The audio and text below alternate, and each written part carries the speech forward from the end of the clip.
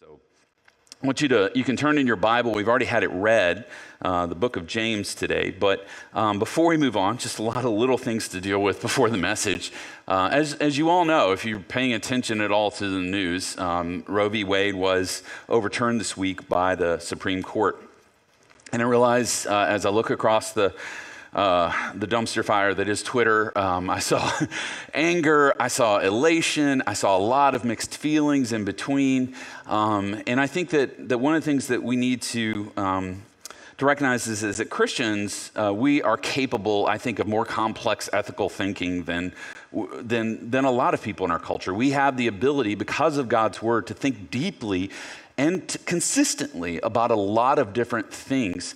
Because of God's word, we can see the value and the dignity of the image of God in every woman who's had an abortion. We can see the dignity that she has, right? Or everyone who's contemplated abortion. But at the same time, we can see the dignity and value of the image of God in the unborn.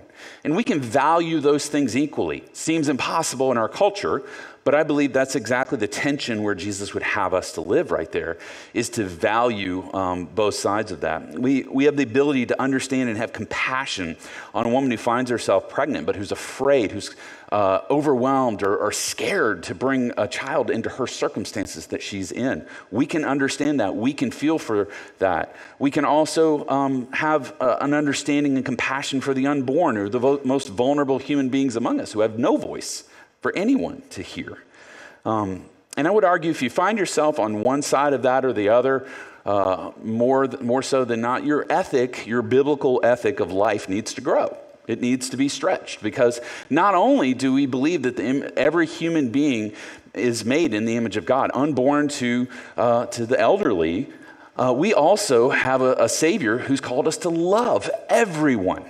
Right? Even people we disagree with, even people that might vote in ways differently than we would.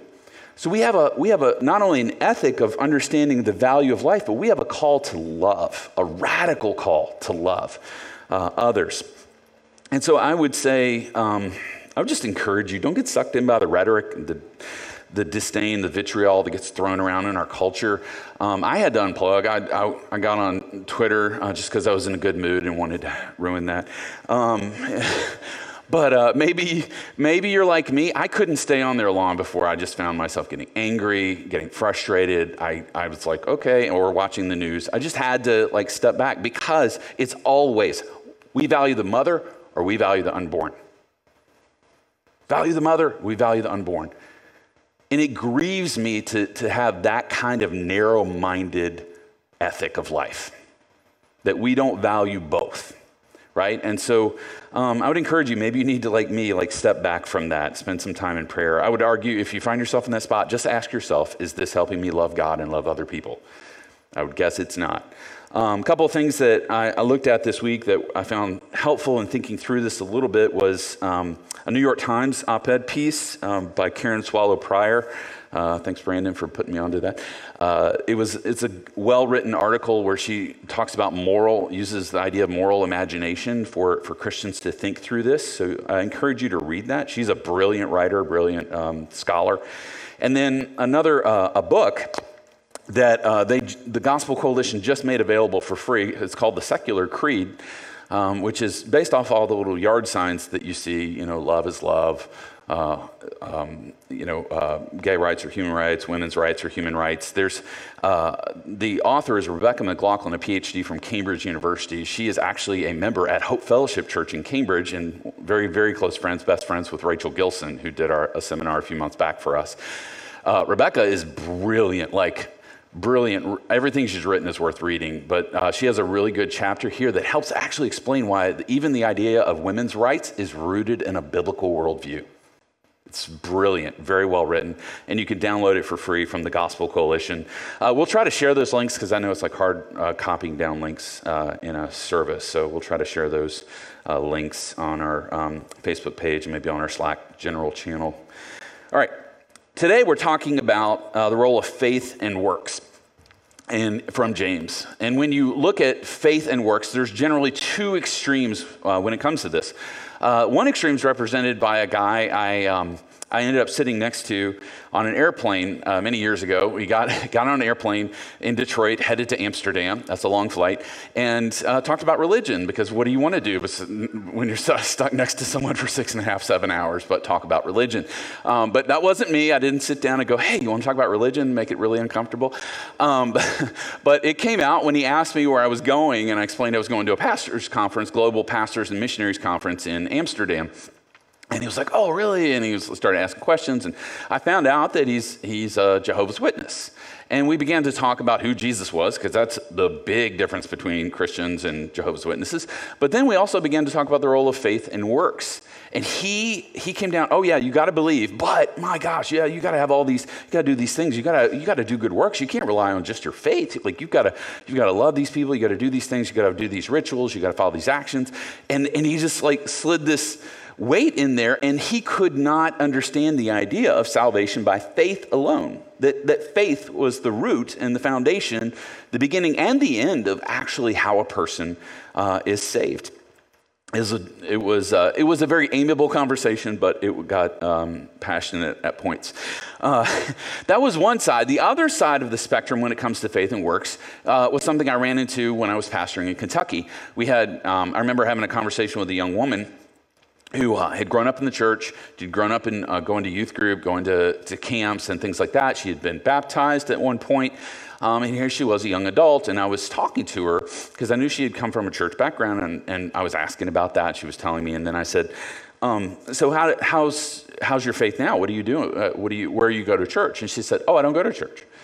And I was like, oh, okay. And she's like, yeah, I dropped out of church a few years ago. I was like, okay. And I began to explore and ask some questions. So do you meet with anyone? Do you do Bible study? Do you pray? Do you have any desire to do those things? And she basically said, no. She said, I'm not going back to church. I don't really think I need it. I'm okay. And I began to ask questions about, well, don't you think like the Christian life is more than just a momentary decision that you made where you baptized, and maybe it was a big emotional moment for you, a powerful moment, but like, isn't faith more than that? And she said, well, no. See, she'd been taught once. She'd been taught you're saved by faith alone, and she'd been taught once you're saved, you're always saved. Can't lose your salvation. So then she basically admitted that nothing in her life reflected that experience of Christ.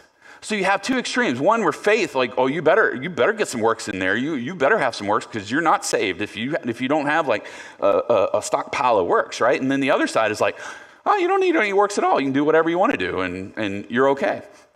And James addresses this today in our passage. He digs in to this idea, but he's doing it in a different way than Paul does. Paul addresses. Sometimes James gets pitted against Paul. This is why Martin Luther, the father of the Protestant Reformation, when he experienced the freedom, because he was Catholic and he had followed all the rules and rituals, and sometimes would spend 3 hours a day in confession to his priest. The joke is he literally would wear his priests out, trying to confess every single sin, every thought, every act. And he finally learned that we're saved by faith alone, in Christ alone. And that set him free from the idea of works. Like, it's not works. I don't contribute to it, right?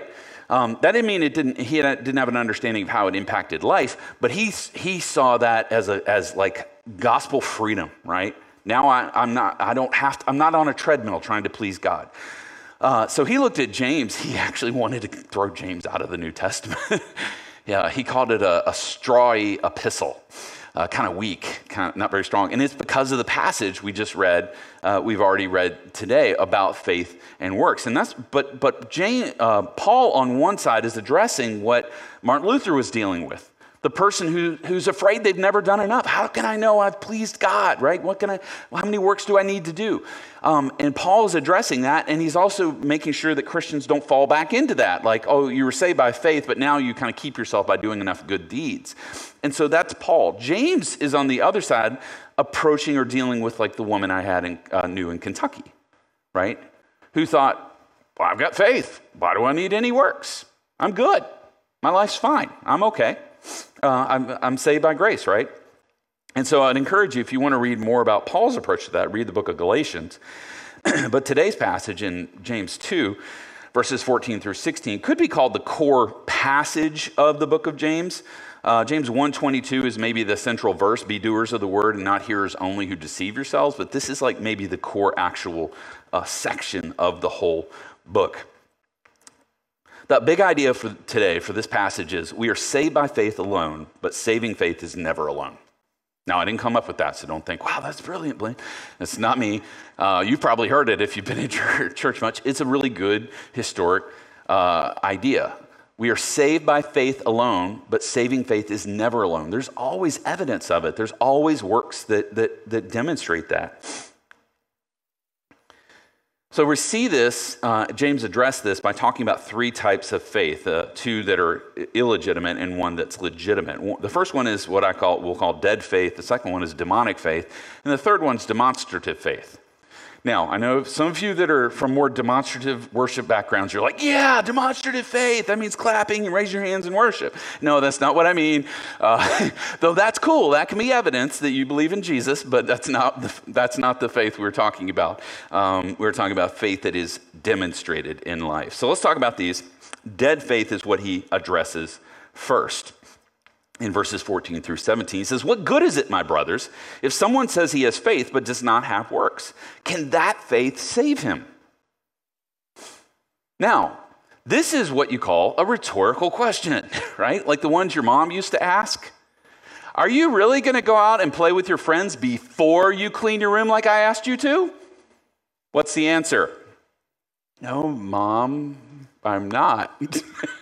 You might have one foot out the door, but what was the question? It was not a question, right? It was a statement, and in the form of a question. So this is what James is saying. What good is it if you have faith, but you don't have any works? Can that faith actually save you? Is it saving faith? And he says, no. And then he begins to he uses several examples in this passage to help us to understand it. He says, verse 15, if a brother or sister is poorly clothed and lacking in daily food. Now, if we see this person, this doesn't mean poorly clothed, like they're not wearing the best stuff, right? Like they're kind of maybe 5 years out of style. Maybe their shoes aren't super cool, whatever. Like, no, this is somebody who is poorly clothed, as in they barely got clothes on, if any. They're almost naked, and then they have no food. Like there's nothing to eat, and so this is a destitute person. And he uses the phrase brother or sister here, pointing to the idea that you know this person. This person is actually in your church, in your Christian circle at least. So if not in your church, you at least know you're a brother or sister in Christ with them, right? That they're in the family. And then he says, what good is it if you look at them and say, go in peace? Now, the phrase go in peace was a common Jewish greeting and a farewell. And Jesus used it himself. But the verb itself can actually be translated in the middle voice, meaning James is saying, go in peace. And then he says, what does he say? You tell them to, what does he say? Brother or sister who is poorly clothed and lacking in daily food. And you say to them, basically, go warm yourself, feed yourself, is what the Greek kind of says there. It's like, hey, you look cold. You know what you should do? You should put some more clothes on. That's what you should do. And you're hungry, aren't you? Well, you look kind of hungry. You should go over to Barcelona and get something to eat, right? That's what you're doing. And, I'll pray for you, right? And God's like, don't say that and don't pray for that. I've already answered the prayer. You know where his clothes or her clothes are? They're in your closet right now. Go give them. Do you know where their food is? It's in your pocket or in your pantry. You should help them. And so James is drawing this out and is helping us to understand that when you can do that, when you look at another person's need and not act on it, whatever you profess about Jesus, your faith is not real. It's dead. It is a professing faith that's not a practicing faith. Some of us grew up with this in our home, maybe in our home, if not in our home, maybe in the church that we were part of as kids. If you grew up in church, you saw people who professed Jesus, but then when you kind of looked at their lives, they seemed really, really selfish. Their whole lives, everything about them, everything they said and did served them. Even if they were doing something in the church, it was ultimately to serve themselves, right? And I know people, you looked at them and you thought, well, if that's Christianity, no thank you, right? I have run in, I can't tell you how many conversations I've had with people outside the church who talk about Christians like that they know. Not like theoretical Christians, but like Christians that they actually know. And then they said, oh yeah, my sister's husband's, parents or something, like my gosh, they go to church every week, but they are the meanest people I know. So selfish, right? Like they, backbiting, they're always talking about other people. They're so greedy. Like we've seen people like this, right? We know this, and maybe even at times have seen that in our own lives. James is saying that this is not Christianity. This is not real faith. Faith without works is dead. It defeats the purpose of faith. Kind of like giving someone a dead plant. Imagine someone brings you a dead plant. Like you open the door and they're like, here. And you're like, what? It's a dead plant. They're like, no, but I wanted to get you a plant. And you're like, yeah, but it's dead. Like, no, it's a plant though. Look. And you're like, yeah, but it kind of defeats the purpose of plants. Plants are supposed to be living. They're supposed to be green and growing and producing oxygen, right? This one does none of those things. Is it really a plant anymore? And so it's useless. It's dead. It's worthless. We live in a culture that values comfort over sacrifice, values ourselves over serving others. And we need to be careful about taking the gospel for granted, that somehow that the Christian life can be this insular experience where we don't take on the suffering of others, where we don't have to sacrifice for others. There is a calling there, right? And it should. Here's the thing I'm convinced of: if you're not uncomfortable, you're probably in a bad place. If you're not uncomfortable, like slightly uncomfortable, going like, oh, I think I should probably serve these people. Oh, am I really being a good steward? Because I think it's living in that tension, right? You'll never have your life so perfectly balanced. Well, I'm serving people at 40%. I'm doing this at 20% and 30%. No, life doesn't work like that, right? It's always the seasons and things are changing all the time. And that's why I say, if you don't live in that tension, if you're not embracing the tension of, am I actually caring for the people around me? Am I loving? Am I serving? Am I being generous with what God has given me? Then you can settle into making excuses for laziness and spiritual apathy. So that's dead faith. The second type of faith James deals with here in verses 18 and 19 is what you'd call demonic faith. He says, some will say, you have faith and I have works. Saying, hey, James, you got your way, I got mine. You got your way of let's not complicate it, we're both right. You have faith, I have works.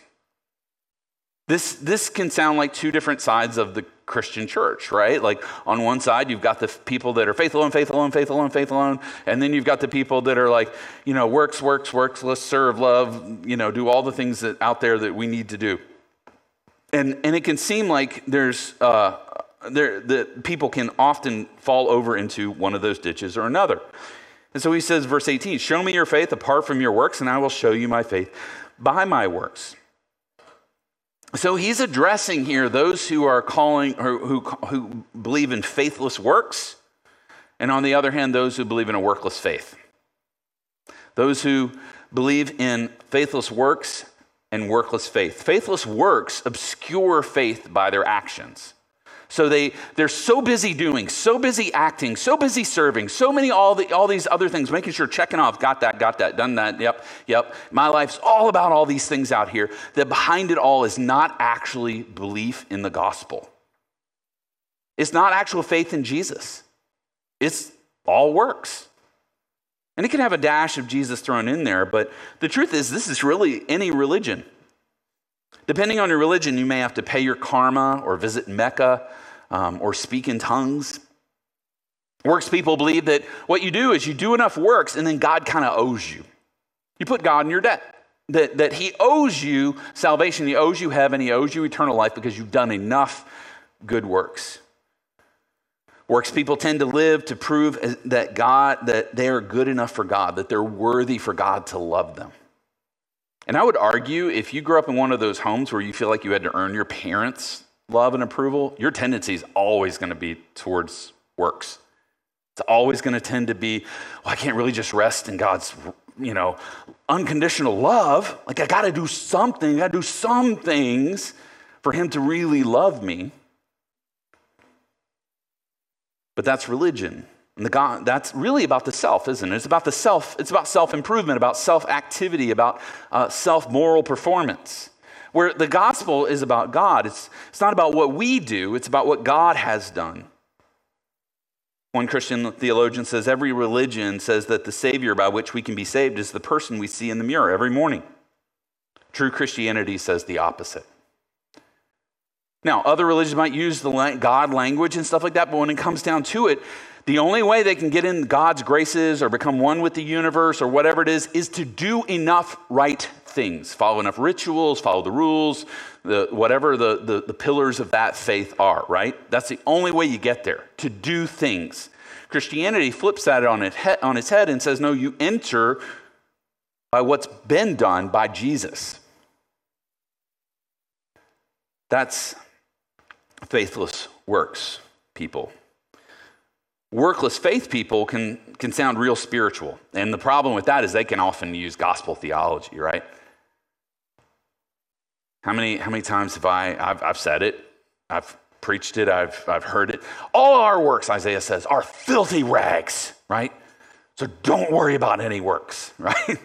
It's all about Jesus. Jesus done it all, right? It is finished, right? So now we just get to rest in that and just enjoy that. And it doesn't really matter what we do. And it's a dangerous way to live. They're like, well, listen, Jesus intercedes for me. Listen, God is sovereign, right? God's sovereign, so why do I need to pray? Isn't God going to get done what he wants to get done? We don't have to serve. We don't want to fall into legalism, right? We want to be legalistic, following rules, having a quiet time every day. That sure sounds like Pharisees, right? I don't want to be a Pharisee. But that's not the gospel. Yes, Jesus did all the works for us, but that doesn't mean what we do today doesn't matter. What you do demonstrates who you're living for.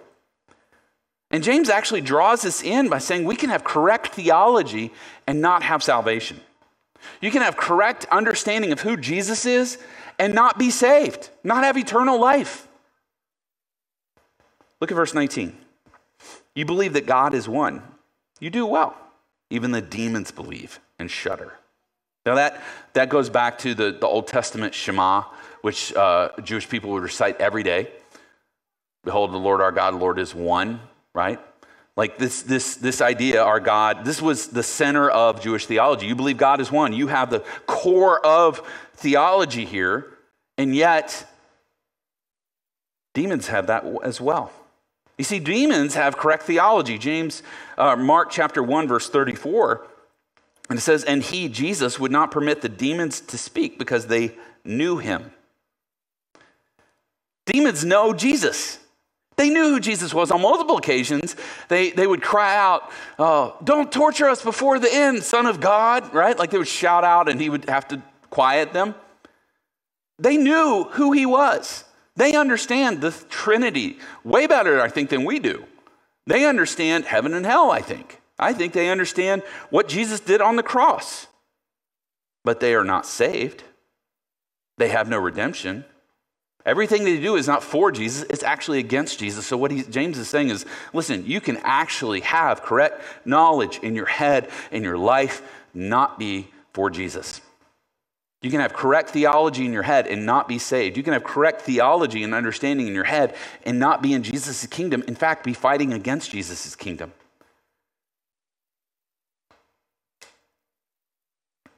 So we're saved by faith alone, but saving faith is never alone. Works will always follow that faith and give evidence. And that's the third kind of faith that James talks about here. Demonstrative, or what you could call saving faith here. Verse 20 is another rhetorical question. Do you want to be shown, you foolish person, that faith apart from works is useless? It's like, hey, moron, do you want to be shown, proven that, I mean, He's kind of throwing some derogatory terms in here. So he actually changes it, says it's not just dead, it's useless, right? Useless. I Whenever I hear this word, I think it was because I read James so much in college, I hear this word in this verse. I always think back to college. My roommate from college was from Tarboro, North Carolina, which is on the other side of the sticks, right? Like rural area. You had to go through that to get to where he grew up. And he had a thick North Carolina accent. I love this dude. He's a pastor and church planter in Jacksonville to this day. Loved him. But one of the things he used to say, I do not know where this came from. He would talk about something being useless. He'd say, it's useless as a screen door on a submarine. Now, can you put a screen door on a submarine? Absolutely. There's no law that says you cannot do that. But it kind of defeats the purpose of submarines by its very nature. And so a life of faith is like a submarine. It has a purpose. No works is like slapping a screen door on it. It defeats the entire purpose of the sub. Your faith was meant to produce works. When it doesn't, your faith is useless. He uses two examples here of historic biblical history. First was Abraham, verse 21. Was not Abraham, our father, justified by works when he offered up his son Isaac on the altar? You see that faith was active along with his works, and faith was completed by his works. And the scripture was fulfilled that said, Abraham believed God, and it was counted to him as righteousness, and he was called a friend of God. You see that a person is justified by works and not by faith alone. Now, you got to understand what's happening here. In verse 21 and 23 have to be understood together. Verse 21, if you take it by itself, sure sounds like you're justified by works, what you do. But verse 21 is a quote from Genesis 22. Verse 23 is a quote from Genesis 15. So what he's saying is, Abraham, the phrase Abraham believed God and it was counted to him as righteousness and he was called a friend of God, actually came before he offered up Isaac. So Abraham was saved. He was righteous, right? He was declared righteous. He was declared a friend of God. And then sometime later, years later, he was called to sacrifice his son Isaac, which he didn't. If you don't know the story, he didn't ultimately do it, but God called him to do that in order to test his heart and have him being willing to lay down his son if needed, and also to picture Christ, who would come one day as the son. But Abraham was justified by faith, and then that faith 30 years later was demonstrated through his works. So this isn't you're justified by doing enough. He was justified early on, but his faith proved, or his actions proved his faith. It demonstrated it. This is similar to Jesus's, just in verse 23, Abraham was called a friend of God. I know you could just read over that, but just stop and ponder that for just a moment. A finite human being, right, limited, is described as a friend of the infinite, all-knowing, all-powerful, eternal God. That's kind of a crazy thing. Here's my buddy, Abraham. It's like, what? I can't even get my mind around that. The God, and it wasn't Abraham going, hey, I hope I'm God's friend. He said, no, Abraham is my friend. And you know why? It wasn't that Abraham did the right things, so therefore God called him his friend. It is that Abraham trusted God, and God called him his friend. Because what do friends do? They trust each other, right? If your really good friend says, hey, I need you to do this, your actions demonstrate your faith. Your actions don't somehow try to legitimize your faith. Jesus echoes this in John 15, verse 14. He told his disciples, you are my friends if you do what I command you. Not do what I command you and I will call you friends. He says, no, you are my friends. And by obeying me and following my commandments, that just proves that. It proves you trust me. The works that are referred to here by James, we haven't really talked about the nature of them, but they really can be boiled down to the greatest commandments Jesus gave, right? Loving God and loving your neighbor as yourself. Those two things. If what you're doing, your actions, your works, love God or a demonstration of love, glory for God, or love for other people, those are good works that demonstrate your faith in God. And there, a lot of them are small daily things that you and I are called to do, small works, and sometimes many people won't see them, but sometimes God calls you to demonstrate your faith by doing something big, by taking a big step. And I would say this, over our lifetime, there's been maybe 4 or 5 of those experiences, but one of them was in 2006 when I was pastoring in Kentucky at a full-time, I was pastoring a decent-sized church, and I was teaching at a small college nearby, and had opportunity to pursue. The school was growing, and they were adding a new professor position. The dean wanted me to apply for that, and I had a couple of other options with some churches that were interested in me interviewing, and yet I get this gnawing idea God wants me to move to Boston. I get this gnawing idea that I'm supposed to uproot my family with kids, 6, 9, and 11 at that point, and move to Boston with no money during a recession. And I kept going, God, I think we've got a bad connection. I did spend a lot of time in prayer about it, but I felt compelled to take that step. And I did not know what was on the other side, and had no guarantees. All I had was a sense that I trusted the God who was calling us to leverage our lives for this moment. And I had no idea if in 5 years I was not going to moved back somewhere in the South and pastored. And yet God showed his faithfulness in that, right? And I believe that sometimes in your life, your Christian life, God will test you with big steps, big opportunities, and you bring in other people. I talk to everybody about this, got as much insight and prayer and as many people around me speaking into that as possible. So don't go just hide off by yourself. I think God's calling me to do this thing.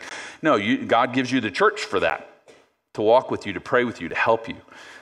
So sometimes they're big things, but I want to invite you that today, tomorrow, as you get up and go to work, there are works for you to do. There are things that God wants you to do. James also uses Rahab, the prostitute here. We don't have time to go into her story, but basically she risked everything. She was not an Israelite, risked her entire life, her entire family's life in order to identify with the people of God. And I love that she shows up as a hero through the New Testament. She is in the genealogy of Jesus. Like she's this amazing story of a woman who risked it all, right? And I want to bring this into focus with Ephesians 2, 8 through 10, because I think this captures really what James is telling us today. For by grace you have been saved through faith. So you're saved by grace through faith alone. This is not your own doing. Just to remind you, it's not your works. It is the gift of God, not a result of works, so that no one may boast. Now listen, for we are his workmanship, created in Christ Jesus for good works, which God prepared beforehand that we should walk in them. So all James is telling us is you are saved by faith alone, but saving faith is never alone. You have works to do. God has ordained works for you. So Christ has done all the works necessary for you to be saved. Now he has works for you to do because you are saved. That's the core of James' message today. Now, as I close, the very real temptation for us today, if you're not a Christian, hopefully that helped to clarify how a person becomes a Christian and what it actually means to live the Christian life out. But as a Christian, if you're here today, you can be challenged. You can be tempted to do just enough good works to assuage your conscience. I go to church. I'm in community group. I've got some Christian friends. I give some money. I serve occasionally, right? Kind of doing enough. And you can end up settling into a complacency. And I think James would tell us today that that's as dangerous as the person who says, look, I have faith but no works. It's the person who becomes complacent in their works. Because the picture of the Christian life is a picture of growth. The picture of the Christian life is a new life. You've been adopted into God's family. You've been given new life. You've been regenerated. Jesus describes it as being born again. You're in a new family. What happens when a 3-year-old stops progressing? Right? When there's no medical, physical reason for them to stop progressing, but they stop progressing. Something's seriously wrong. They're not embracing what they've been given. And you and I have been given this Christian life. So I want to challenge you with a few questions, as maybe you can bow your heads if you feel led to, just to reflect on these as we move into our time of response. I just want to ask you just bluntly today, do you love God? Do you actually love him, or do you just respect him? Are you growing in that? Have you grown in that love over the last 6 months or a year or 2 years? Do you love others, including those that are hard to love, maybe especially those that are hard to love? What have you done differently to love others in the last year? How comfortable are you with sin in your life? Sins are anti-works built on an anti-gospel. It is unbelief. How comfortable are you with them? What is one work God is calling you to do today because you have been saved by Jesus?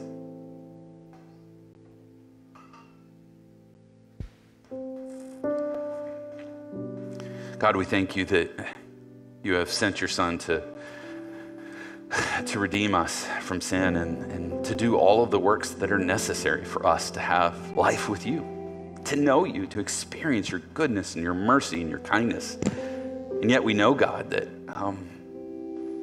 you have redeemed us, not to be comfortable, but to live holy lives, to walk with you in this world, to represent Jesus, to love you and to love others as part of your kingdom.